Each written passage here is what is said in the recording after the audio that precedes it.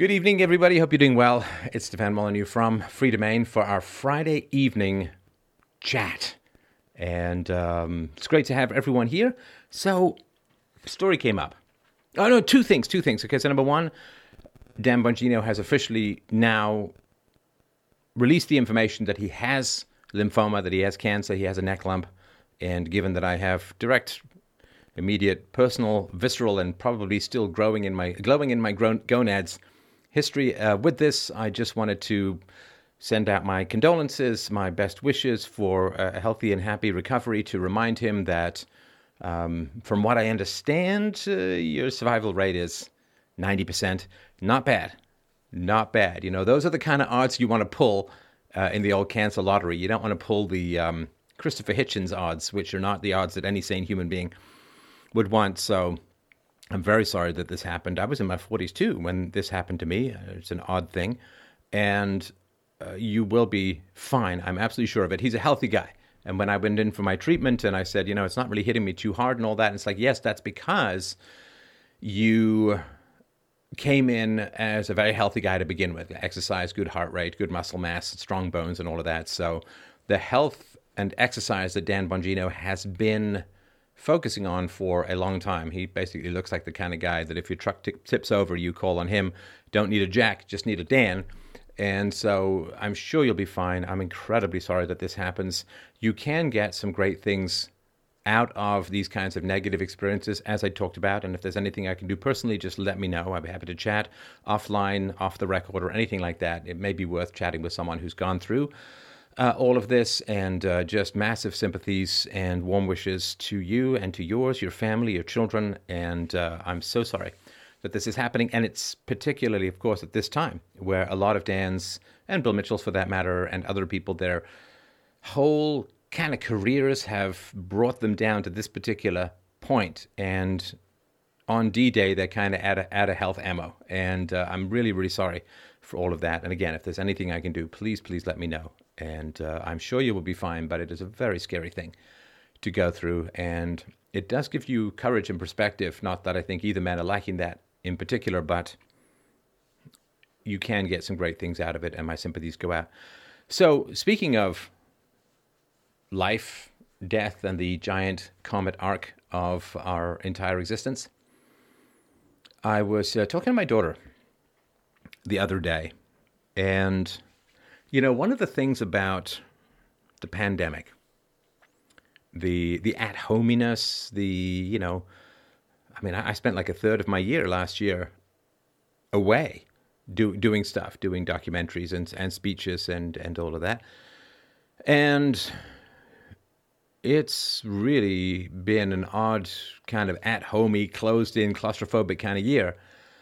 And one of the things that, I don't know if this has happened to you, but you sort of sit there and think, okay, well, my particular plans for documentaries in Greece and Japan and so on are all on the wayside, as is other travel-based things that I was planning on doing. But you sort of sit there and say, well, gosh, you know, for my daughter, it's like, okay, well, you know, not really socializing that much. And, you know, travel, which we used to do, is on the down low in particularly egregious ways.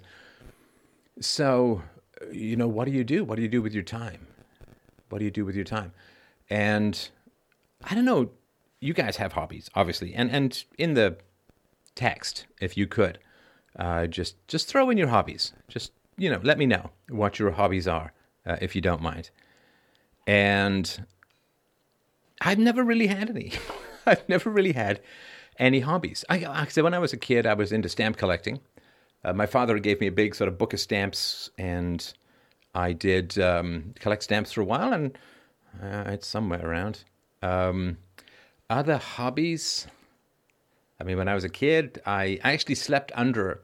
I had a 4x6 model railway, HO, the medium one, not the N, not the huge one that goes around people's gardens, but a medium one. And I would spend some time on that. I would, create the mountains and the villages and get the lights and all of that. And I made it quite an elaborate little thing. It's a kind of thing where, you know, because there were no cell phones back then, I'd just have a little video of that. And I slept underneath it, and occasionally I'd wake up and forget, sit up quickly and bang my head on the arse end of a railway, model railway setup. And other than that, I drew quite a lot. And I'm a very obsessive drawer. Like it could take me a week to do a portrait of a photograph or something like that, because I shade everything so microscopically and build it very slowly. I always love that bit at the end of the drawing when you can just flesh things out. But yeah, hobby, I don't know. I don't think I've ever, I mean, as an adult, I don't really count video games as a hobby. A hobby is usually something where you create or you adapt, or it's usually something with your hands. So I've never really had a hobby. And I was just wondering, what do you guys have? So music and programming. So a hobby is something that you do for pleasure that obviously is not going to make you money. It doesn't lead to a particular career. It's something that you do to sort of exercise your mind and your fingers and all of that, just kind of on the side, right? It's not a distraction. It's not the consumption of somebody else's material, like a video game or a movie or music. But it is something, I guess I did karaoke for a while, off and on. I don't really think that's a hobby, but it was certainly something that I enjoyed doing. So what do we have here? So I've defined the hobby. Music and programming. Yeah, see, programming, it could be a hobby, I suppose. It certainly was for me when I was a kid, but it is so closely related to something that's economically productive. It's kind of a little tough to think of it as just a hobby, but yeah, it could be if you're just doing it for fun. It's something where you do it for the pleasure of itself alone, not in order to lead to something else. So I programmed for the pleasure of it in itself, and then many years later I became a programmer and a research development manager. I wrote songs. I sang in a band. It was not particularly. Actually, the band was pretty good. I wasn't very good, which is why I ended up in acting. But what else we got here? Shooting guns, ham radio, programming, garden. Hiking? Hiking is a hobby. I think that's a sport or an activity, obviously. I don't know about a hobby, though. Programming, watch collecting, guns, reading, hiking, working on cars, and I'm sure a few other things.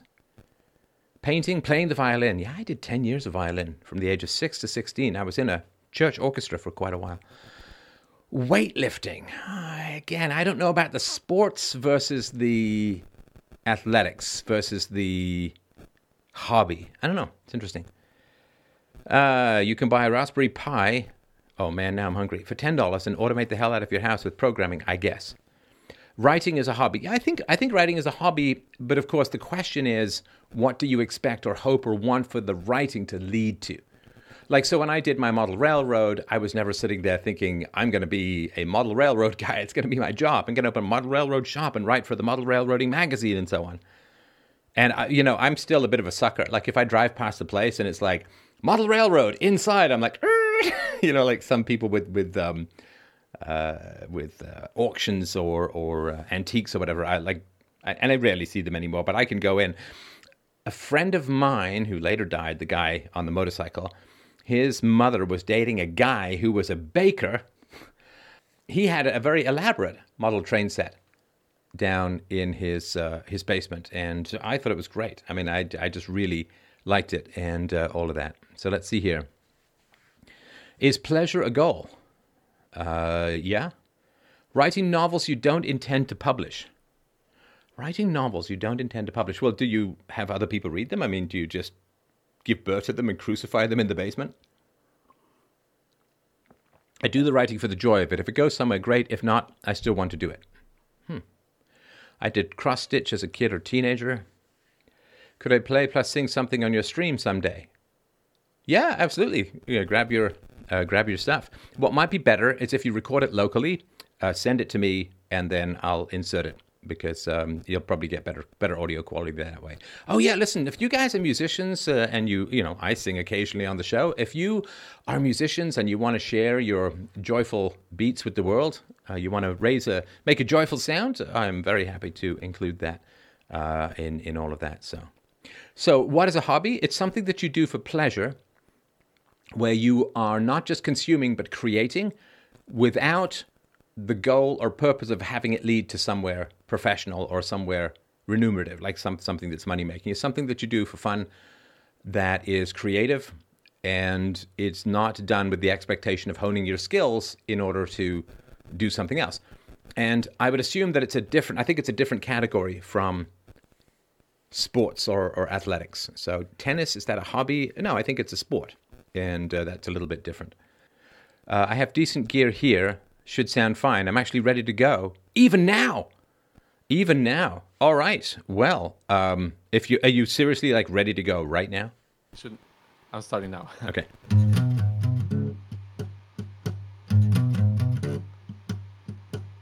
Well, since my baby left me, I found a new place to dwell. It's down at the edge of a lonely street at Heartbreak Hotel. Well, he'd be so lonely, baby. Oh, he'd be so lonely. He'd be so lonely he could die. Although it's always crowded, you still could find some room for broken-hearted lovers who cried out in the gloom. Well, he'd be so lonely, baby. Oh, he'd be so lonely. He'd be so lonely you could die.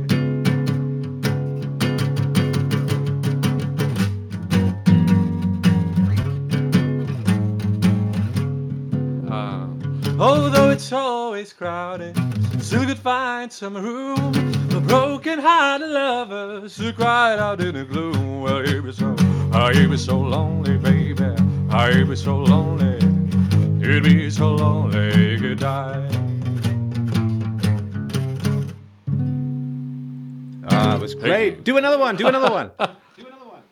Seriously? Yeah. All right. It's a lot easier than me doing philosophy. Please, by all means. All right. What time is it where you are, by the way? I got 7:28. All right. It's 1:30. Sorry, I read my watch wrong. It's Elvis time. Whatever time it is, it's Elvis time. All right.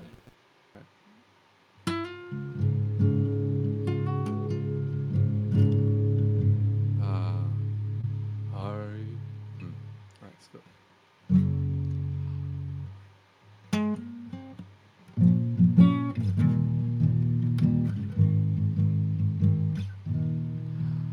Are you lonesome tonight? Do you miss me tonight?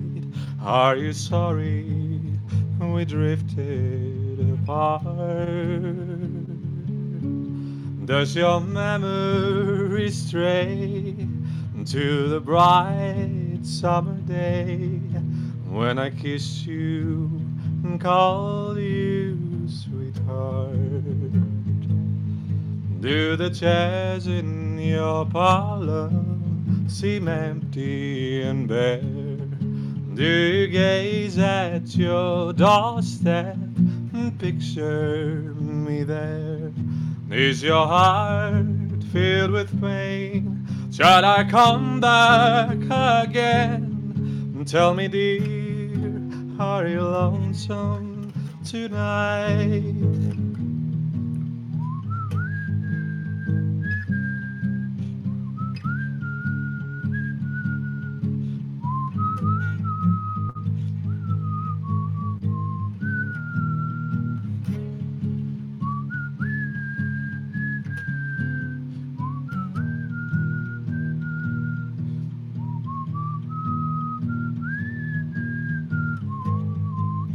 Singing is terrible. Is your heart filled with pain? Shall I come back again? Tell me, dear, are you lonesome tonight?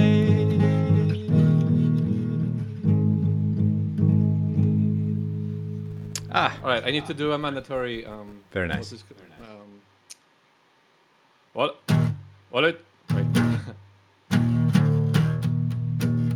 Well, it's a one for the money, the two for the show. Ready, now go, why don't you step on my blue suede shoes? Well, you can't do anything but lay up for them blue suede shoes. Well, you can knock me down, step on my face, so land my name all over the place. I do anything that you wanna do, honey, lay off for them shoes, but don't you step on my blue suede shoes. Well, you can't do anything but lay off for them blue suede shoes, yeah. Whoa!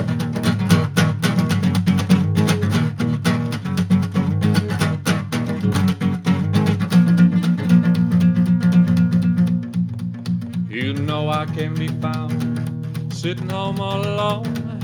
If you can come around, and baby, please, please telephone. Don't be cruel, too hard, that's true.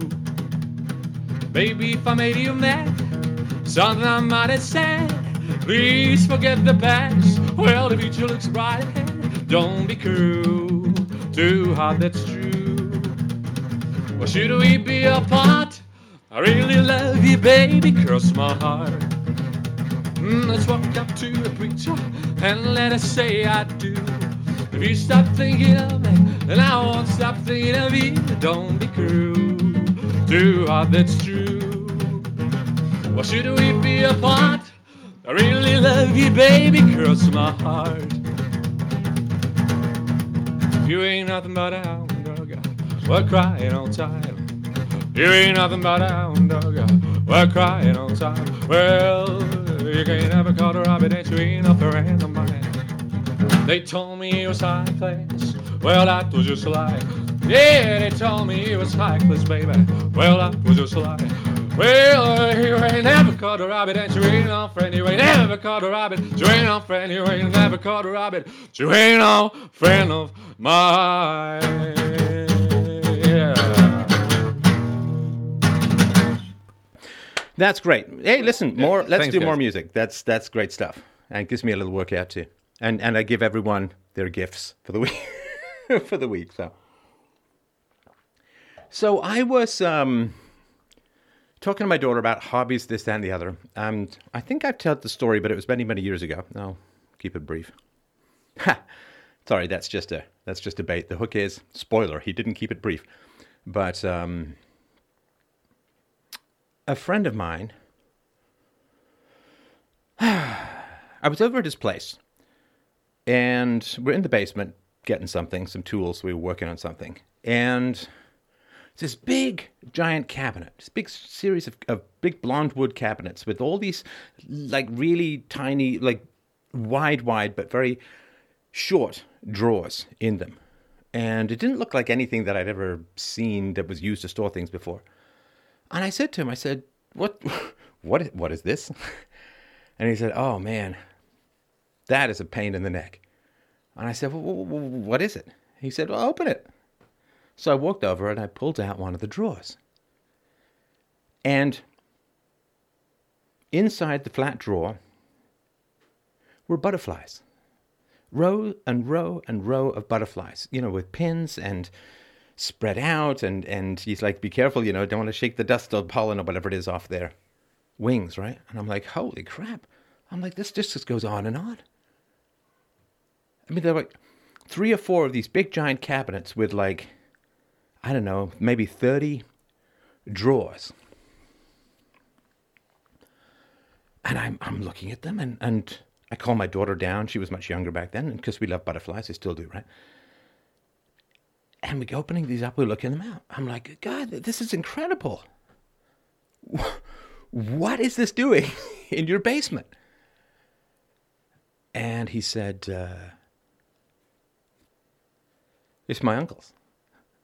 I said, okay, like, tell me the story. We got time, right? And he said, yeah, so my uncle got really into butterflies. And so he wasn't that into butterflies, obviously, when he was sort of young, middle-aged or whatever. But around sort of the age of 40, he started becoming really obsessed with butterflies. And what he did was he would work, and then he would quit his job, and he would take whatever money he'd scrounged up, and he'd fly someplace in order to collect these butterflies. And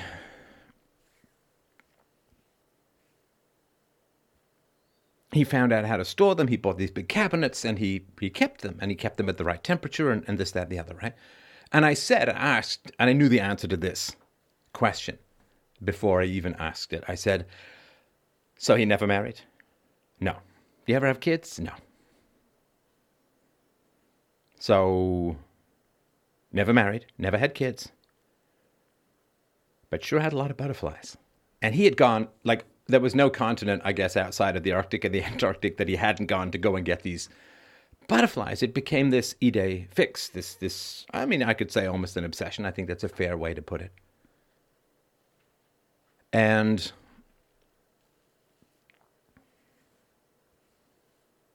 it was one of the saddest things I'd ever heard, because I said, okay, well, how did you get, like, when did you get these? It's like, oh, he died and they were willed to me and they brought them over and I put them in my basement. I know it's probably too much humidity or not enough, or it's not the right temperature. And it's like, I don't know what to do with these butterflies. And I was like, of course, like I try not to be Mr. Obvious, although I know I sometimes am. I try my best not to be Mr. Obvious, because the Mr. Obvious in me said the following: why don't you donate them to a museum?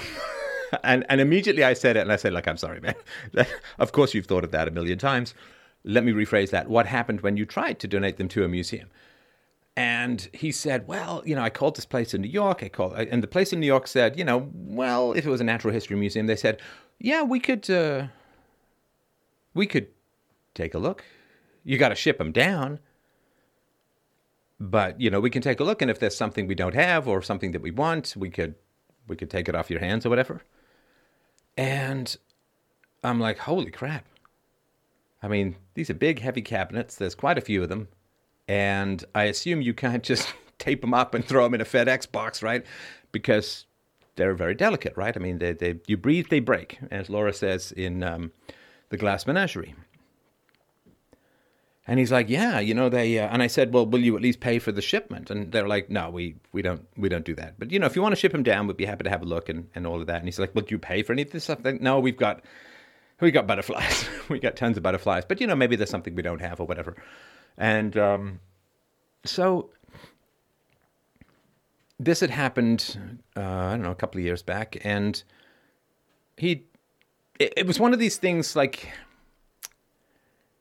It just kind of fell off the truck, so to speak, right? It just kind of fell by the wayside, right? Which is like, it's probably not worth going back. Like once I was in Florida, I dropped my sunglasses into a swamp where there were alligators. And I'm like, I could go down and get them, and I could return with either A, my sunglasses, or B, a distinct absence of arm or something, or head or leg or whatever, right? So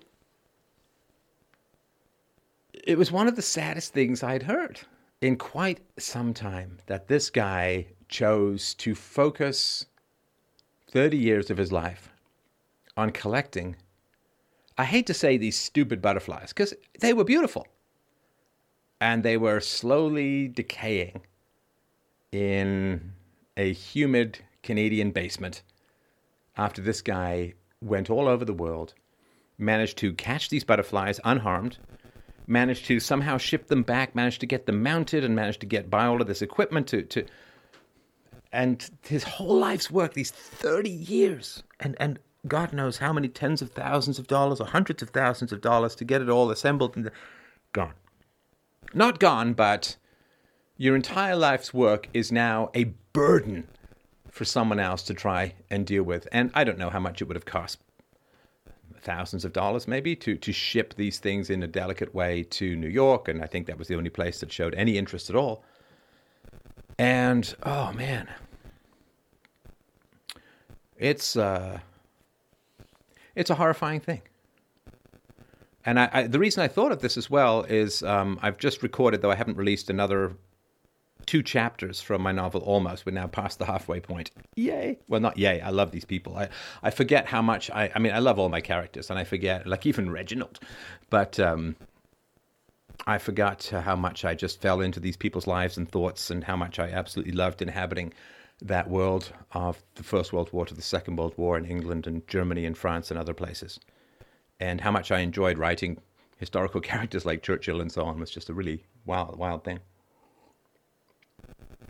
So it is, there's a lot in it where it's a lot of talk of death at this part in the novel because, well, I won't spoil anything, but there's a reason for it. So, and I think I knew a few people like this when I was younger who had, like even the guy who died, whose mother dated the baker.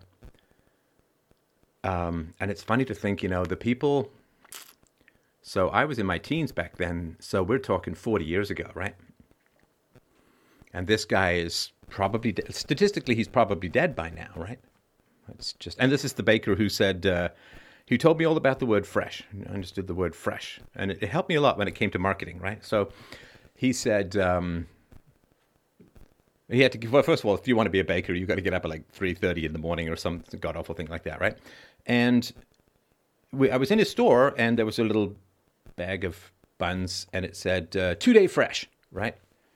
And I said, 2-day fresh? What does that mean? They'll be fresh in 2 days? They were fresh 2 days ago? He said, no, that's just they were baked, and I didn't sell them the day. I didn't sell them the next day, so now they're 2-day fresh.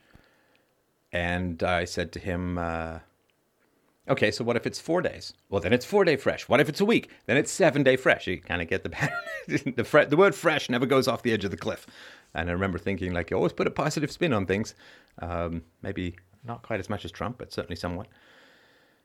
And it's just a very, very sad thing to think of somebody at that fork in the road who says, okay, I could settle down, I got a wife, I have kids, someone who's going to outlive me and so on. And what an act of, in a sense, sheer desperation to distract yourself from life by chasing butterflies all over the world, collecting them all together, and having the sum total of your life's passion be a hassle and a burden and an annoyance to those you leave it to. I mean, this guy liked his uncle. When you're a kid, Mr. Butterfly Hunter, he seems pretty cool. Like the Fonz. He seems pretty cool. But it's not. It's a giant waste. And I guess I've always had these kinds of fears. Like the baker, he had a train set in his 40s. I don't know how old he was, but let's see, the mother, yeah, it would be 40s, The baker had a train set. Oh, I enjoyed trains at the time. I was just kind of getting out of my train phase and going into my Dungeons & Dragons phase. So I like trains, like model trains. And I thought of it with my daughter. But she's so-so about it. And of course, the big concern is you buy all this stuff, you put it all together, and then it just kind of sits there and nobody uses it. It's the nightmare of the exercise equipment ordered at 3 o'clock in the morning with Cheetos on your underwear that slides under the bed never to see the light of day again. Or the ping pong table that's used to hold cleaning products and never scooped off and played with. So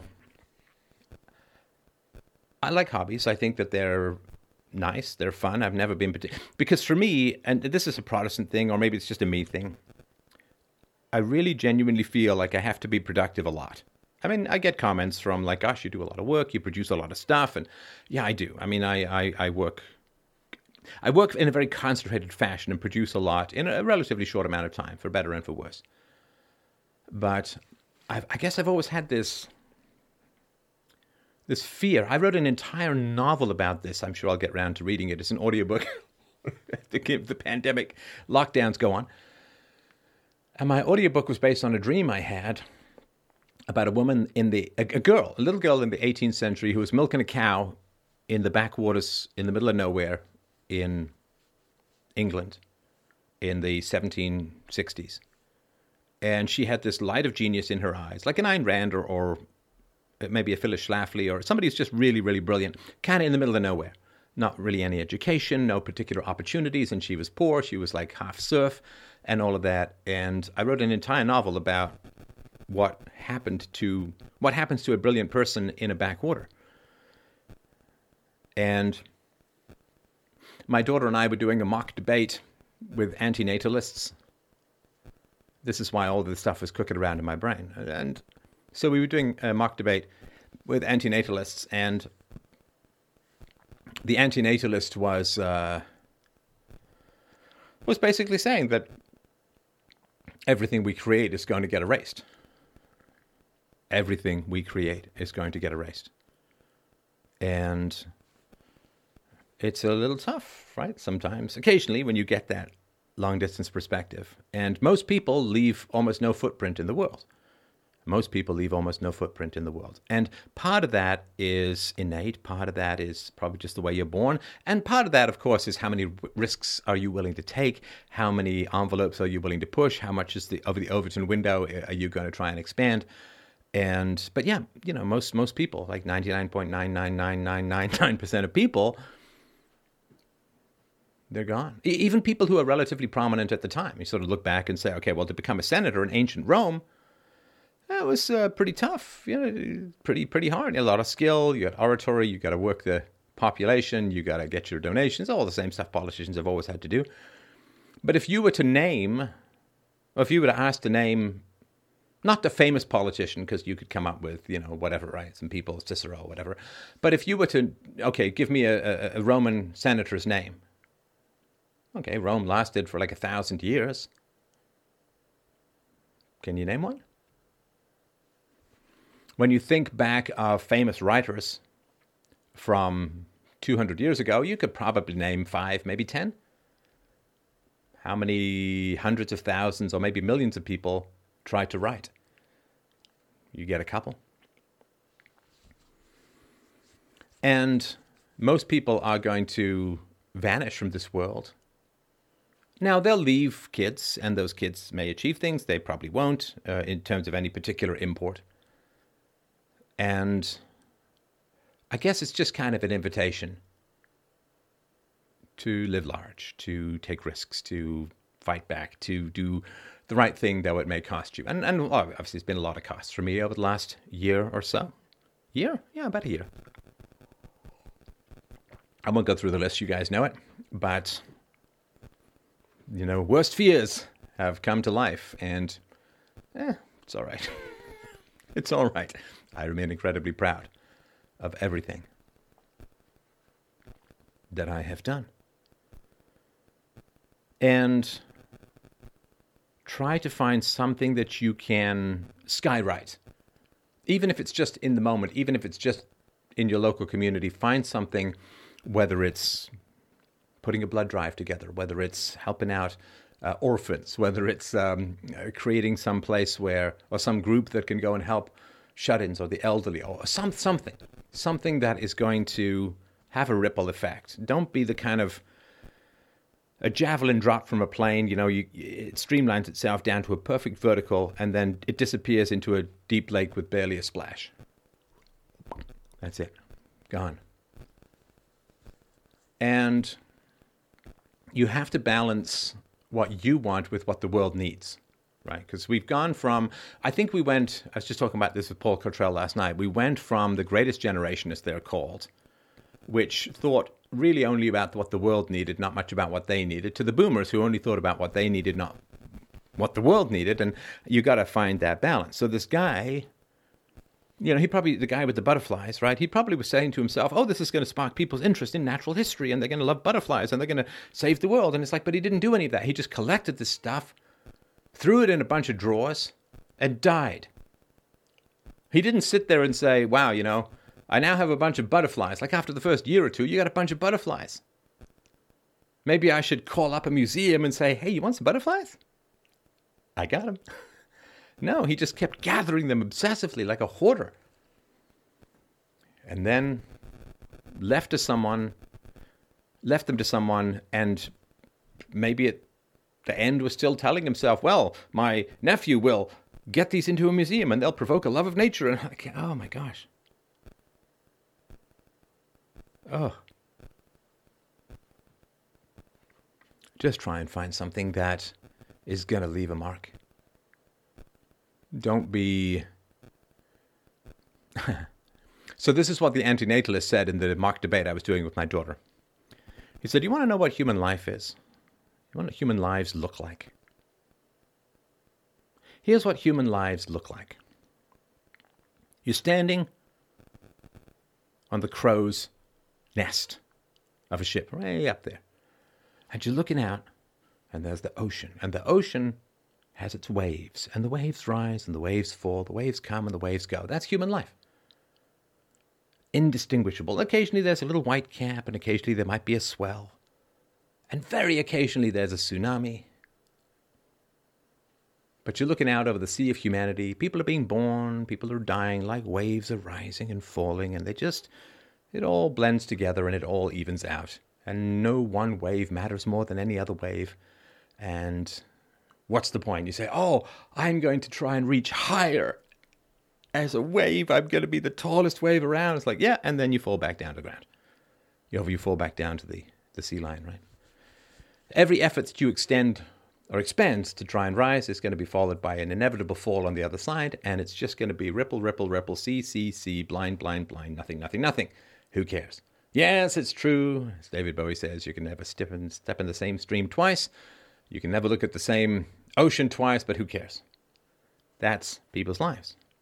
And then people come along and say, you should strive to be an excellent wave, a towering, wonderful wave, a waterspout, a tsunami, right? So what? It all still falls back down. And the tsunami is viewed with great annoyance by everyone else. So this guy obviously found a way to convince himself that he was doing something important by catching these butterflies. But he wasn't. He was wasting time. He was wasting money. And everything he did became an annoyance and a burden to those who came after him. Baby boomers, national debt, unfunded liabilities. Try to create something, to do something that will outlast you. And the last thing I'll say here, my daughter's very cool. She's very cool. So, the antinatalist said, if you think about life, you look in the mirror, right? Instead of looking in the mirror where you take up most of what you see, think of zooming up. Like everybody's seen these videos. I used to be fascinated by them when I used to go to the Science Center out in Don Mills and Eglinton when I was a kid. There was a video there which, would start at the atom level and would zoom out and zoom out and zoom out, to the cells, to the skin, to the body, and it was a guy lying on a blanket in a park, and then it would zoom all the way out to the very edge of the universe. Right? So you go from the atom to the edge of the universe, right? And he said, whatever you think you're going to do, whatever you think matters, if you zoom out enough, you zoom out to the edge of the universe, you zoom out like to the moon, you can't even see yourself. Zoom out to Mars, to Pluto, to Alpha Centauri, to Betelgeuse, to whatever. You go out to the edge of the galaxy, go further, you vanish, you disappear. In the totality of the universe, you are less than one grain of sand on one beach in the world. There are more stars just in our galaxy than there are grains of sand in the beaches of the world. You don't show up in the universe, right? My daughter said, she's so cool. My daughter said, yeah, but your brain is bigger than the universe because you're looking at it from the outside. You can't think of yourself as small by looking at yourself from the edge of the universe because your perspective is out there on the edge of the universe, actually bigger than the universe. Because you're looking at the universe from within your mind. So he said, everything that you do to make yourself feel small actually shows how big you are, how powerful your imagination is. And I believe you get to graduate grade 6. Anyway, so just remember Butterfly Man. Just remember Butterfly Man. At least don't leave the butterflies. That's all. Okay, if you want to just live a life, fine, pursue your own pleasures. At least don't leave people the butterflies, right? At least don't leave people the butterflies. At least don't leave them a hassle and a burden, right? If you want to be a boomer and you want to live your life selfishly, at least don't leave people with massive debts and a very corrupt system. All right, so that's it for my intro. Look at that. We had a little song, a little universe-spanning conversation, and I am all ears. If people have questions or comments, please bring them to me. Have I startled everyone? You can type them in if you want. All right. I guess I've been summoned. Hey, Steph, how's it going? Hi, Satan. Well, I'm sorry, I mistook you for someone else. Oh, my goodness. I don't even know if I can do a convincing Satan. Why not? Come on. Just think I'm of going to get baptized soon. I don't think I should do that. But can you just back off a smidge from the mic? You just kind of deep-throating that a bit. Here, let me... How's that? Is that a little better? Yes. Fantastic. But you said something on a recent call-in. I think it was the necrophilia call-in that stuck with me because you were talking to the guy about why he didn't really want to find a relationship. And you said, I don't remember the exact quote, but it was something to the effect of, you're not looking for it very hard because you don't really understand what you could get out of it outside of just the sexual aspect. Like he didn't have an understanding of the quality. Like emotional benefits. why would you want a woman outside of the sexual aspect, or the cuddly, the romantic, the sort of skin on skin, dogs not cats, human bonding stuff? Why would you want a quality woman outside of that? I think that was the question, if I remember rightly. Yeah, exactly. And I was kind of asking myself that question. And it did make me realize, sort of re-realize that, I haven't observed a lot of really functional relationships in my time personally. I don't have a great understanding of what it's like to have that relationship. So I was wondering, how do I sort of train my mind to look for that kind of thing? How do I want what I don't know is? Right. So what I didn't get to I'm really glad you brought this up, almost like synchronicity, but what I didn't get to with that dude, which is really, really important, is that the moment you start asking for quality in other people, you are setting yourself into a relationship. It's kind of like a one-way thing, right? So the moment you start asking for quality in your relationships, say, okay, well, what's a woman going to bring to the table other than sex, right? So then your unconscious starts plumbing away on that question, right?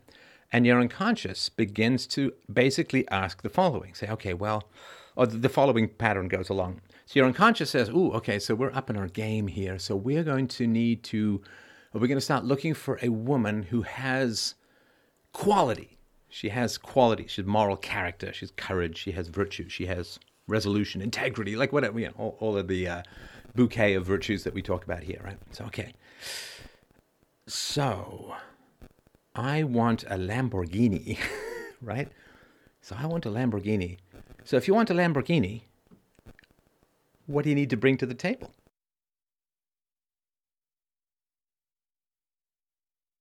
A lot of cash. That's right. So, if you want value, you have to bring value.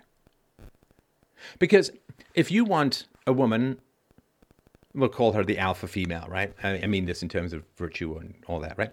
So if you want an alpha female, then you're saying, I want a woman who has defined and pursued excellence. Aristotle's eudaimonia, right? Which is a pursuit of excellence, particularly in the moral sphere, which is the greatest guarantor of happiness that you can imagine. I mean, this is Aristotle's view, and I think it's pretty close. So you are looking for a woman who's been able to define and pursue and achieve moral excellence, right? Which means she's really good at evaluating moral excellence, right? Which means if you want her, she's got to want you. Which means you have to bring moral excellence to the table. The pursuit of a woman who manifests moral excellence is a call to yourself, deep down, to identify, pursue, and achieve moral excellence. And that's why most people avoid it, right? I mean, if you say to a guy, do you want a woman who's morally excellent? Yeah. Do you want that woman if the price of getting that woman means that you have to be morally excellent? Maybe take a rain check on that one. I'll get back to you on that one. Right? And that is, to take a sort of silly physical example. I was, this was last summer? Gosh, it feels like such a lifetime ago these days. So last summer, I drove up to Collingwood with my daughter, and we went hiking through these caves. They were very, very cool. There's one called Fat Man's Misery, which I do not recommend if you have claustrophobia. I'm not too bad with that stuff, but basically you have to squeeze through this very narrow area in order to get out, and it's not impossible to get stuck. And you know, it's really, you're fine until you think about the trillion tons of rock sitting right above you. You know, that's not good. So I did make it through Fat Man's misery, and my daughter made it through as well. And yeah, it's really tight. It really is like, Lady Hawk? Is it where Ferris Bueller starts off particularly thinking he's being born because he's squeezing his way out through something? And yes, it really is tight and narrow. And, you know, I would really recommend no burritos before heading in. Anyway, so we were in this rock climbing area, and there's these big gullies and there's up and down. It's a neat place. I'd recommend it. A great playground as well. We spent like half the time in the caves and half the time in the playground. And anyway, we were there, and there was this incredibly athletic couple. You know, like the women who've got these, the legs are narrow at the top of the hips and narrow at the bottom, and in between is this like arc of muscle. You know, like they're, I don't ride the horse. The horse can ride me, but I don't ride the horse, right? An incredibly fit woman, and you know, she had a nice figure and obviously very strong and all of that. Not in that kind of Eastern European deep voice and shaving kind of way, but you know, just a very sort of fit, athletic woman. And she was there, and of course, she was banding all over the place and stuff. And she also had those muscular boobs that always make you think of someone doing a flyby with a beach ball and a syringe, and she was there, and of course the guys were looking at her like, wow, here's a fit woman, right? And of course, so she shows, and then what comes after her is a guy who, you know, is equally, you know, muscular and all of that. And they weren't totally flaunting it, you know, but they certainly weren't in shorts and a t-shirt, right? So pretty tight outfits and all of that. And they had really nice physiques, both of them, right? The guy had, you know, he had what they call the Viper. It was like the big thing when I was younger. I don't know if they still call it the Viper. You got the big shoulders and the narrow waist. And because it's not too impossible to get big shoulders if you're willing to eat a lot. You get those big slope-shouldered things, right? They call it the V. Is that what it's called, the V now? Yeah, V for Viper, right? With the Viper, because, you know, you kind of flare up. And there was a guy I used to play soccer with who had that. Trevor, his name was. Like the guy, I used to play soccer with a guy named Chuck, and every time I wanted to pass him, I'd say, "Up, Chuck!" Anyway, there's a joke from like 40 years ago that should never, ever be lost to the human history. And so the guys were all looking at the woman like, wow, she's really fit and attractive. And the women were all looking at the guy like, oh, I could do some laundry on that guy's sit-ups. And so all the guys were like, wow, you know, it'd be really nice to date. I mean, I assume the guys were like, oh, it'd be really nice to go on a date with somebody who's that fit, you know, that attractive. And of course, the question is, are you willing to spend, like, I knew a guy like this. Oh, man. He spent 4 hours a day in the gym. He spent 4 hours. Now, he was this Swedish guy. He was tall, was good looking, big thatch of hair and all of that. And he spent 4 hours a day in the gym. Yeah, it was not a good relationship with his girlfriend anyway. That's a topic for another time, if ever. But are you willing to spend, you know, to watch everything you eat and, you know, like Adam Kokesh style? I remember being at Porkfest once with Adam Kokesh, and I was hungry. There was no food, and the only thing that somebody had was like they gave me a bag of chips. I'm like, okay, fine. I'll have some chips, right? I offered them to Adam Kokesh, and he's like, excuse me, colonist, because Adam Kokesh, well, he likes his abs, I suppose. I don't know if he's still into that stuff, but he was certainly pretty fit when I knew him. Lots of abs and big dogs. That's Adam Kokesh. And so that's the question, right? And oh my gosh, I did a show with Adam on Adam Kokesh's dating profile many years ago. I don't think it ever released. I've got it somewhere, I'm sure. But we were doing lots of shows like such and such, the road to World War III. This is when the geopolitical tensions were pretty high. And I remember Mike and I dating Adam Kokesh, the road to World War III. We didn't actually make that the title, but it was a joke that we made about that. So if you want to date a woman that fit and athletic, are you yourself willing to be that fit and athletic? Otherwise, she's probably not going to want to date you because A, she wants somebody who shares her values, and B, she probably is quite body conscious and probably views fat or just general dad bod with kind of a distaste. And so yeah, that's the question when it comes to ethics, right? I mean, you want a woman of moral excellence. that means you've got to start upping your game. Otherwise, you're not going to attract her. In the same way that if you want a very fit woman, you should probably try to become more fit yourself and take your shot that way, if that makes any sense. So yeah, why do people not aim high? Because they know if they aim high in the realm of love, their potential partner is going to be aiming high as well, and can they reach it? Makes sense. It's actually fairly reassuring. It makes it seem almost simple. Just be good, be morally excellent, and then at the very least, that means that you're a candidate. Yeah. And if you pursue moral excellence, then you create this wonderful repulsion around yourself to other people. I remember sitting in a car. Oh gosh, I had just come back from working up north, and I was in my first year of university at the Glendon campus of York University. I was doing English literature, and I'd written a play, a short play, and I met this woman at a bar. She was nice, we chatted and all of that.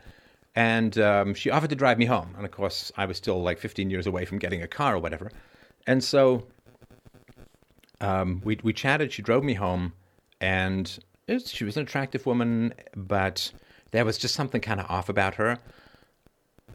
I don't know if you've ever met these people. They kind of have like a hole inside that they're dancing over all the time. Everything's a little bit forced. Everything's a little bit self-conscious. Nothing seems particularly organic. Like they're bluffing the whole time, or there's something kind of missing inside them. And there's a lot of showmanship. There's a lot of razzle-dazzle and jazz hands and laughter and all of that. A lot of times these people quote Monty Python entirely too much. I just wanted to mention that. This wasn't this girl. But anyway, so we're sitting in the car. She offered to drive me home, which I appreciated. Otherwise, I had to take 2 buses or whatever to get home. No, I didn't bike there because I was going for a drink. And so she drove me home. I was sitting outside my apartment building, and I could feel this desperation in her. Like she really wanted to go out with me. She really wanted to go on a date with me. She wanted me to ask her out. But instead, she started talking. She couldn't be direct about it. And instead, she started talking about how she worked for, I won't get into whatever it was, but it was a very big deal. And she could get my play produced. She'd be happy to read it, and she'd pass it along. She'd get my play produced. Now, I'm an ambitious guy. I'm sure you're aware of that. I'm of the Arnold Schwarzenegger camp where he's like, yeah, if I was born in America, of course I'd want to be president. What's the point of getting involved in something if you don't aim for the very top? I fundamentally can't. I don't understand singers who aren't Freddie Mercury or whoever, like Pavarotti or what, even Josh Groban or people like that, right? If you can't sort of be at the very top, I don't know, like, in a sense, why bother? Now, that's just me. It's not some sort of universal thing, but I think you should aim for the very best of whatever you can achieve no matter what. And so, yeah, if you're the front man for a band, they toured with Marillion, I think, and the singer for Marillion, he knows, would sit there and watch Freddie Mercury and would be like, man, I got a lot to learn from this guy. And I'm like, yeah, so learn it and do it. Just learn how to be the best at what it is you do it and just keep trying to get better. That's the fun in life, I think. So I was an ambitious guy, and of course I wanted to get my play produced on giant venue place, right? But then I kind of, I got this chill, like some ghost was flowing past me out the car or something. I got this like a body chill, like this is a very, very bad idea. The woman has a hole in her middle, not the fun kind. And if she is kind of dangling getting a play produced because she wants to spend more time with me, then it's the Me Plus. This is very sort of early on in the Me Plus ideas that I was working with. Like, okay, what is it that you need to bring to have value? Do you need to bring $1,000? Do you need to bring a fancy car? Do you need to bring abs? Do you need to bring great hair? Do you need to bring, what do you need to bring to have value? And whatever you feel you need to bring is how much you feel you're missing, how much you feel you're lacking, right? I mean, come on, look at this show, right? I have the production values of your average Punch and Judy show from 1822, right? I mean, occasionally, what do I have? I have like a background. I have a camera. I have a microphone. That's it. And I'm halfway to a cartoon philosophy character, right? So I don't bring a lot of production values for a variety of reasons. I don't want to get into the whole philosophy of the show, but I don't bring a lot of that stuff. You know, like Milo would be carried in with like 4 guys on a throne with an Omran cape. And, you know, he's a flash guy. You know, it works for him. Not a criticism of Milo, who did a lot of good in a lot of ways. But that's not me. Like for me, when I go out, I just want to get the audience. If I go and give a speech back in the day when I could, I just want to get the audience. I just want to connect, and I just want the personality and the message and the delivery to capture people, not the production values. And so for this, in this car, in this chill wind of this woman's neediness, it was like, oh my gosh, she has to know that's one of the things I want the most, and she's got to dangle that in front of me, which means that she thinks so little of herself and her value as someone to date that I would have to ignore that in order to date her. So she feels she needs to bring a giant artistic opportunity to me. That's how little she thinks of herself. That's how little value she feels that she has, that she's got to stuff her bra, so to speak, with artistic opportunities that are incredibly rare. Now, of course, not only were the fates and the gods and the gremlins of virtue keeping me safe from her, but they were keeping me safe from tumbling into an artistic realm long before I had self-protection and independence. So, you'll get this shield. You'll get this shield when you have virtue. And I did not see her again. That's very helpful. That's very, very helpful for me. So, yeah, pursue it. Not only will it bring you closer to what you want, it will keep away the dysfunctional, I think is the way that I would put it. And I don't know if this woman ever hears this, like, drop me a line, let me know if I was right or wrong. But I think that's the thing I wanted to mention as well. So the big question is, why aren't people good? Why aren't people good? Why aren't people good? It can be tough at times, for sure, but boy, it's a whole lot easier than being bad or being on the fence. The fence never stays still. Everyone sits on the fence. The fence always going one way or the other. All right, is there anything else I can add to that for you? Well, I feel pretty good. I feel like you just told me that all the work I've been doing for 2 years was a good idea, so I'm happy. Good. All right. All right, so this is a good one from Call-In Topics. James, you want to read that one? Yeah, sure. How's my audio right now? Good? Still good? It's good. You can be, Ashley Flowers. I'm Brit. Yeah, you can be Brit. I'll be Ashley, and you can be Brit from Crime Junkies. Anyway, go on. All right. So one of our listeners writes, can you expand on the concept that you started to get into with the recent call-in about negotiating with 2-year-olds? What of the argument that small children do not have a sense of self enough to form conceptual ideas required for negotiating?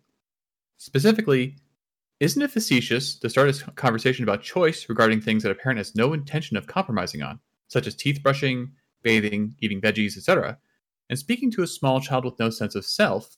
Is it productive or good to bring in the factor of choice? Alternatively, is creating a sense of this is just the way things are more productive for small children? As in, the sun rises and we get dressed and eat breakfast. We don't negotiate with the sun rising, nor getting dressed or eating breakfast. Wow. Too bad that person's not here. I'd ask them about their childhood. No sense of self. A 2-year-old with no sense of identity, no sense of self. I can't picture such a thing. Because 2-year-olds have a strong sense of self and a strong sense of preferences. Babies have a strong sense of self and a strong sense of preferences. They have done a lot of studies with babies, right? So one of the ones that they've done is that babies of particular races will gravitate towards and choose pictures of people of their own race. So there is an in-group ethnic or racial preference for babies. For babies. And that's why this idea that we can just eliminate in-group preference is, it's kind of a challenge. It's like it's like the Soviets to say, we're going to create this new man who's not motivated by profit. And now, I guess the new leftists are like, we're going to create this new man where there's no in-group preference. We're not tribal in any way, shape, or form. Now, you could make a case for that, but then you'd have to not be tribal yourself. And we all know that the leftists are heavily tribal when it comes to themselves because they never hire people who are anti-leftists or, they say, well, diversity, really, people make the best decisions when there's a variety of viewpoints around the table. And then, of course, at these various places, it's all just the same people over and over and over again, all saying the same things and no one challenging anything or anyone, right? Like this whole suppression stuff that's going on in social media companies, it's really not that complicated. It's that they've had a mandate to hire a lot of women, and women really aren't that much into free speech on average compared to men. Lots of exceptions, but there was a survey of college-educated women, and 60% of them said that it's much more important to have a diverse and shared and inclusive society than it is to protect free speech. 60%. Only 28% of men agreed with that, right? So more than twice the number of women wanted to suppress free speech for the sake of feels, inclusion, diversity, or whatever. And so, it's not that complicated as to why free speech tends to be falling apart as these mandates for hiring expand and extend. And I'm sure there are lots of women in these companies who are either fighting for or thinking about fighting for free speech, but they're just a little bit outnumbered by the bell curve as far as all of that stuff goes. So males and females have differences with babies, with toddlers, and there are significant preferences with regards to toddlers. So I guess the reason why it would be really fascinating for me to talk to this person, and if you hear this, as I'm sure you will, call in and we'll talk about it, why would you think that 2-year-olds don't have a sense of self? I mean, do you not remember that far? I have the blessing / curse of remembering back to before I could walk 11 months or so. I remember sitting 11 months and going through a frustrating situation. And I had preferences. I mean, if you think that kids don't have preferences, because you've kind of got a paradox here, right? Because you say that kids don't really have a sense of identity, kids don't really have a sense of self or preference or whatever, and then you say, but what about all the preferences they don't want? Like they don't want to brush their teeth. They'd prefer to eat candy than vegetables and so on, right? Well, so you can't say a child has no sense of self and then also say the child has very strong preferences. You understand? It's a bit of a contradiction, right? Which is why it would be worth talking about. So you say alternativity is creating a sense of this is just the way things are, more productive for small children. As in the sun rises and we get dressed and eat breakfast. No. We don't negotiate with the sun rising, nor getting dressed or eating breakfast. But that is to create a wild epistemological mischaracterization, right? Metaphysical, really. So you can't choose that the sun doesn't rise, but you can choose about getting dressed. And if you try to put the two together, you're saying that the will of the parent is the same as the laws of physics, that the preferences of the parent is the same as the law of physics, which means that the parent doesn't have free will, which means that the child can just fight like crazy because the child is not going to have free will either. So if you throw into the bucket of things that are absolute and inevitable, physical events like the sun rising, and parental choices like, what do you got here, getting dressed or eating breakfast, then you are saying that human beings are dead machinery like the solar system. And the kid's going to have zombie nightmares. It really is, right? So teeth brushing, you got to make the case. And I remember very clearly when someone, I can't remember who, someone made the case for me and said that you got to brush your teeth because otherwise little sugar fairies are going to dance in it. And as they dance and skate around, they're going to crack your teeth. Now, I mean, that's not true. They only dance, they don't skate. But it certainly was vivid and got me to brush my teeth. Right? So you have to say that things are a choice for the parents so that you can instill a belief and value in choice in the children. You say, no, this is my choice. Yes, you could eat candy. Yes, I could eat candy. And you empathize with the child. Because if you say, well, my will is just like physics, there's no empathy involved in any of that, right? What you do is you say, I would love to eat candy for breakfast. You can have a whole long conversation about how great it would be to eat candy for breakfast. If I want my daughter to say no to candy, what do I have to do? Do I just sit there and finger wag and say, no, you got to say no to candy? It's like, no, I have to say no to candy. I have to say no to candy. I have to model the behavior that I want. In the same way that if I want to use the correct terms for things, I will use the correct terms for things, right? So you model the behavior, you model the self-discipline. It is more important that your children, infinitely more important, I would say, that your children get a sense of their own capacity to choose, to negotiate, to have power in their lives, and that you don't confuse them between the sun, the moon, the trees, and the person. These are not the same categories.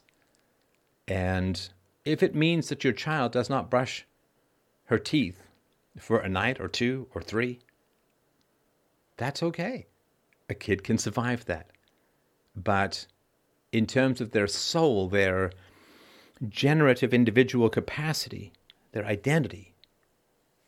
See, there is no identity outside of negotiation. It's really, really important to understand. There is no identity outside of negotiation.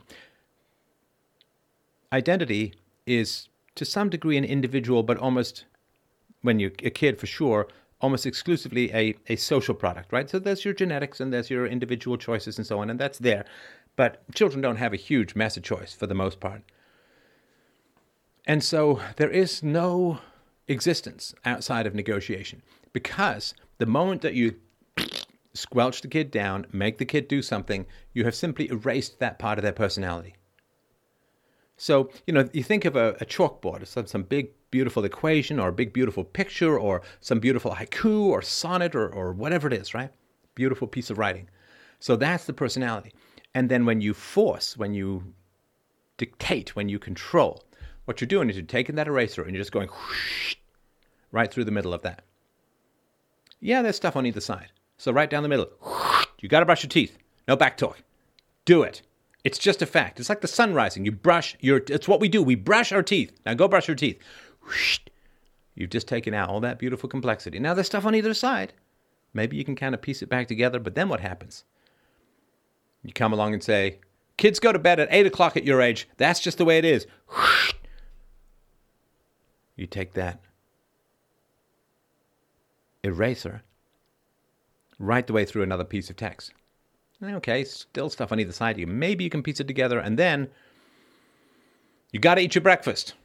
It's what we do. We wake up, we eat a breakfast. That's just a fact in this family, so sit down and eat your damn breakfast.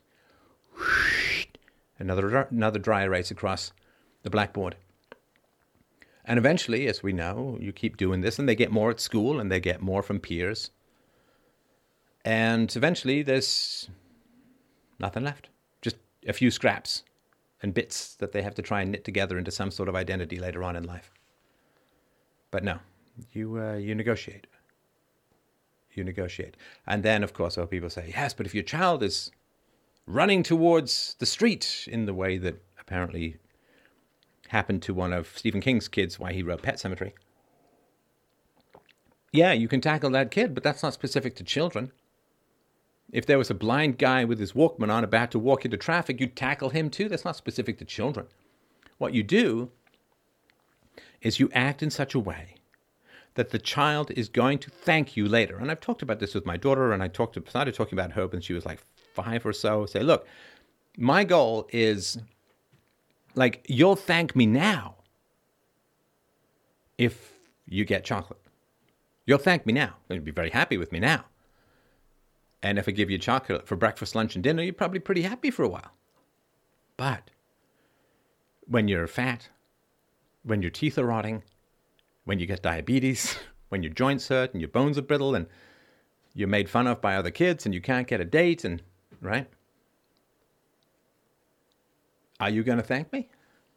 You can pull out a picture of a fat person with bad teeth. Say, okay, if you become that, will you thank me? No. Now, if, on the other hand, like if I deny you all pleasures when you're a kid, right? Only broccoli. If I deny you all pleasures when you're a kid, then you're going to grow up and you're going to look back and say, well, that was a joyless, bloody existence. Like I guess I've got good teeth and I'm lean but I have no capacity to experience joy. That's no good, right? So yeah, have some candy. Yeah, have some chocolate. It's fine. But think about what's going to happen down the road. Like the guy who's 60, who's got emphysema, is not looking back at the guy who's 40 and smoking. It's the same guy, right? Not looking back at his younger self and saying, man, I'm so glad you enjoyed those cigarettes. This is great. I go out Peter Zasky style, right? So you can tell kids about all these things. It's something, listen, my late father, the timeline, came to visit me in my early 30s. I'd moved out of a long-term relationship where I had gotten engaged, gotten out, left, and I was living with a couple of gay guys downtown. Because, I was in theater school. I knew the gay community fairly well, and it's nice having tidy roommates. Anyway, so he came and stayed with me, and we played squash, right? I was a pretty good squash player. I'm a fairly good racket player as a whole. Anyway, so we were playing squash, and afterwards he said, yes, I put on some weight. I've forgotten the fundamental reality and purpose of middle-aged men. Middle-aged men, you say, I'm only gaining a pound or two every year.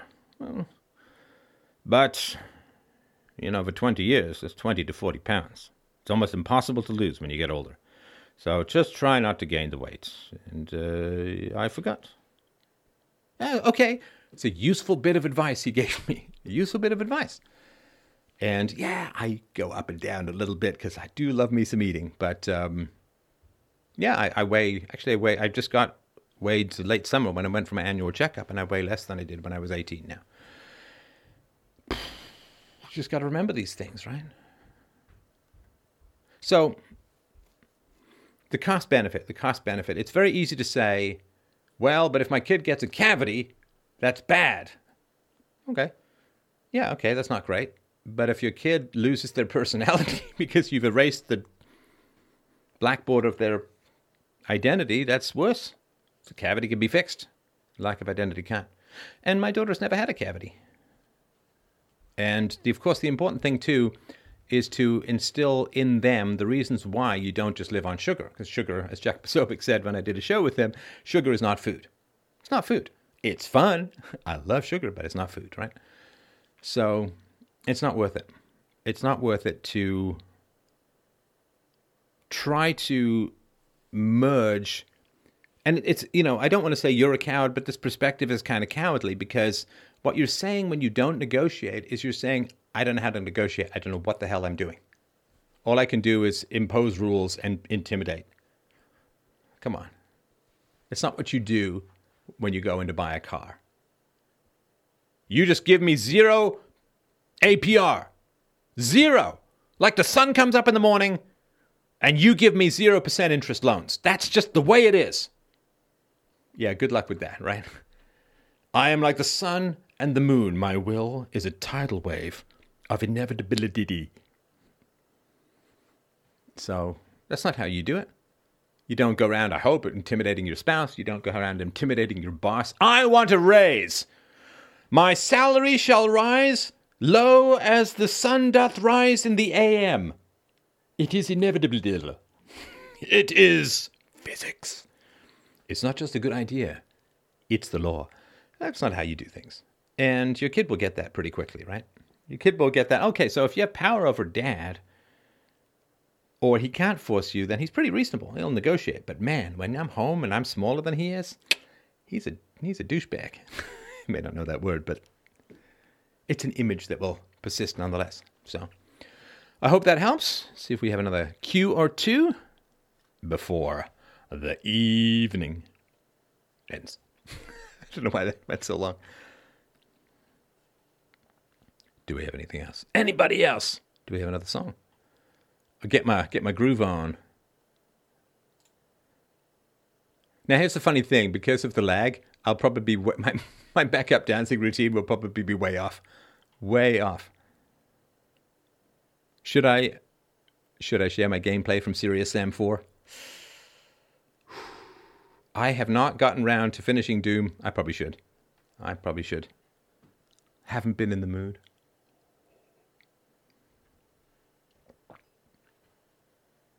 You absolutely want some Serious Sam? I've played 1, 2, and 3 many years ago. I quite like them, and they're actually quite funny. As far as video game comedy goes, I think there's a bunch of Eastern European guys. They are pretty funny. Okay, I'll let you know if I play some Serious Sam. I'll throw it on. dlive.tv/free domain. They're Croatians, right? Yeah, they're funny guys, and they are very much dedicated to mayhem. And it really is an interesting challenge to see just how many things you can get moving on a Crow team. Yeah, it's really amazing just how many things you can get moving on a computer screen at the same time. Question: how many things can you get moving on a computer screen at the same time? Answer: all of them. All right, somebody got a cue? Hello? Michelle Fields. I just was reminded of that for some reason. What's it? Lewandowski knocked her down when she asked a tough cue. Michelle Fields. Whatever happened to her? Okay. Yes, go ahead. So, currently I'm back struggling... away from the mic, dude. Back away from the mic. Sorry. Is it better? Yeah. So, currently, I talked to you before about my abusive relationship. And now I'm struggling with a lot of self-doubt. Like, if I can make it out there, if I can fix my life. Yeah. And I've always been doubting myself, and I don't know what to do, really. Who do you support in your life? Who do you encourage? What do you mean? Well, who have you dedicated yourself to helping them improve? I mean, is there anyone in your life, maybe somebody's got a drawing talent or, our lovely friend earlier this evening with the Elvis McLean voice, I'm like, that's great, right? I mean, who do you encourage in your life? No one. Right. It's a bit of a problem because otherwise you're like, I want, right? But sometimes a way to build self-confidence is not have other people prop you up, but to go out and encourage other people. Is there anyone in your life that you know of, friends, family, neighbor, who's got a kind of talent or something that you think you could encourage them?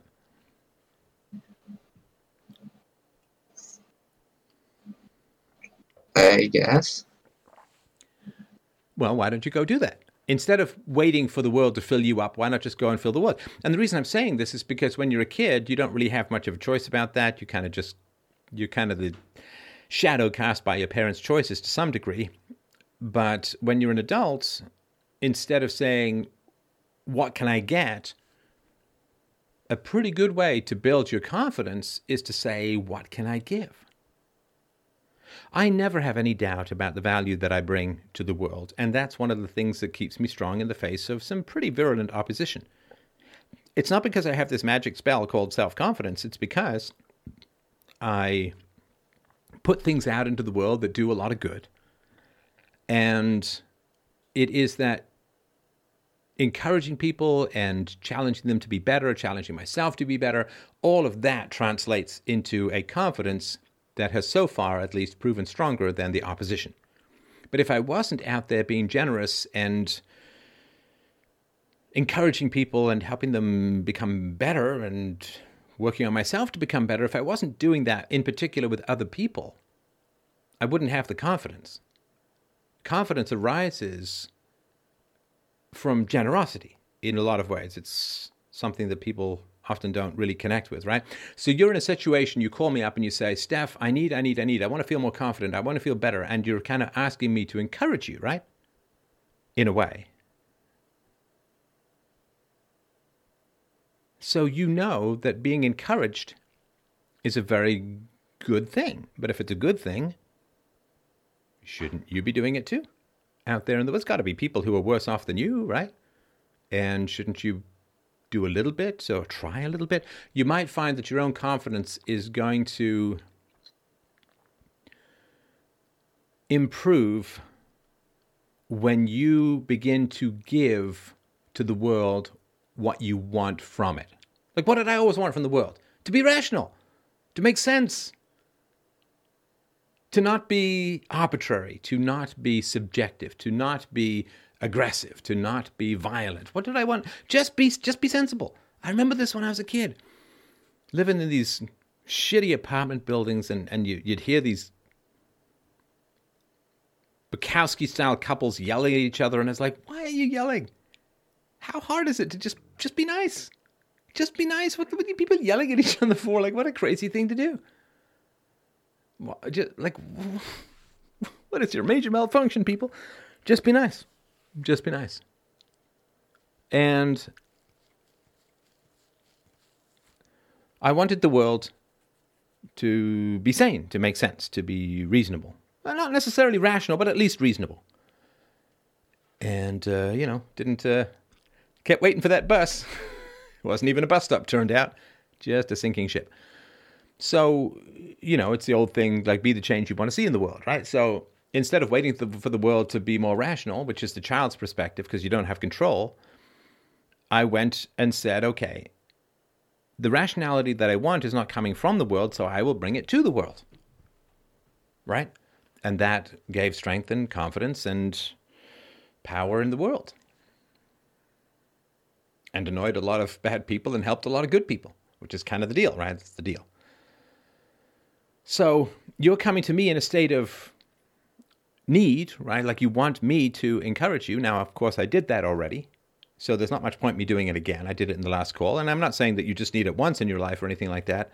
But instead of coming to me and saying, Steph, prop me up or make me feel better or encourage me or give me some insight that's going to make me feel stronger and better and happier, one possibility that I would strongly suggest is to find someone in your life and instead of thinking about what you're lacking and what you need, it's just a funny thing in life that sometimes the most full we can feel is when we feed someone else. The best meals are the ones we give to others. And if we're just like, I got to eat and I'm hungry and I got to eat, we never feel full. Because happiness is something we gain to a large degree by improving the lives of those around us.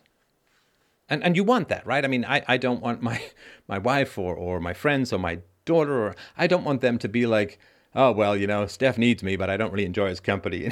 Right? I want them to be like, oh, yeah, this is great. I had a lot of work to do the other day, and my daughter was like, we're going for a walk. She just grabs me by the hand, not drags me out, but pulls me out, put down whatever you're doing, you can do it later. We're going out for a walk. And we went for a nice hour-long walk, had a really great chat and all that, because she wanted to spend time with me, and I really, really enjoyed spending time with her. So if you approach the world in a state of need for yourself, only in need for yourself, I think you'll never gain liberty from childhood. Because when you're a kid, like you're a little kid, you can't go out and get your own candy. You've just got a need. You need candy. You just got to find a way for other people to get you candy. Mom, give me candy. I'm going to whine. I'm going to complain. I have a tantrum, right? You see these kids in stores sometimes having tantrums because the evil store makers have put all the candy at eye level for the kids, right? And so when you're in a state of need, you're in a state of childhood. When you're in a state of generosity, you're in a stage of adulthood. And I know it's kind of counterintuitive, right? But if I had simply complained to the world that it wasn't rational enough and waited for rationality to manifest, well, I'd still be waiting. Time would have gone by and the world would have gotten crazier. Well, the world's kind of gotten crazier in a way, but at least our pocket is saner. What we're doing is saner. And that's, I guess, my first suggestion is try to provide someone what you think you most need, and you'll find that you will have broken the neediness, because you will have moved from a childhood relationship of I need and can't provide for myself to an adult relationship of I can provide and gain my strength through generosity, not through receiving. Does that help? I'm not sure if you're still with me or not. Yes, it helps. You got to take your mind off yourself, right? When you've got a lot of problems or you're feeling unhappy. Now, it's good to have your own feelings, know your own feelings, process your own feelings, but at some point you also just have to get your mind off yourself, and one way to do that is to go and bring something positive and great to other people in the world, and I think that you will find that will fill you up in a way that what other people can provide to you just won't. So I hope that helps. Please keep me posted about all of this, and if that doesn't help, we'll hopefully can have a chance to chat again. All right. Well, listen, I guess it's been almost 2 hours, so I am going to close it down for the night. So really, really appreciate everybody dropping by. What a wonderful, talented, great crew to chat with. Please, to those of you who are listening, freedomain.com/donate. Please help out the show. It's tough times, man. I mean, no, it's tough times for everyone.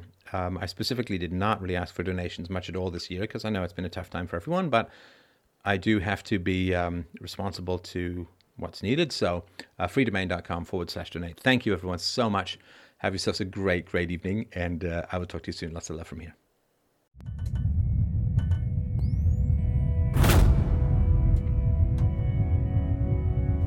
Well, thank you so much for enjoying this latest Free Domain show on philosophy. And I'm going to be frank and ask you for your help, your support, your encouragement, and your resources. Please like, subscribe, and share, and all of that good stuff to get philosophy out into the world. And also, equally importantly, go to freedomain.com/donate to help out the show, to give me the resources that I need to bring more and better philosophy to an increasingly desperate world. So thank you so much for your support, my friends. freedomain.com/donate.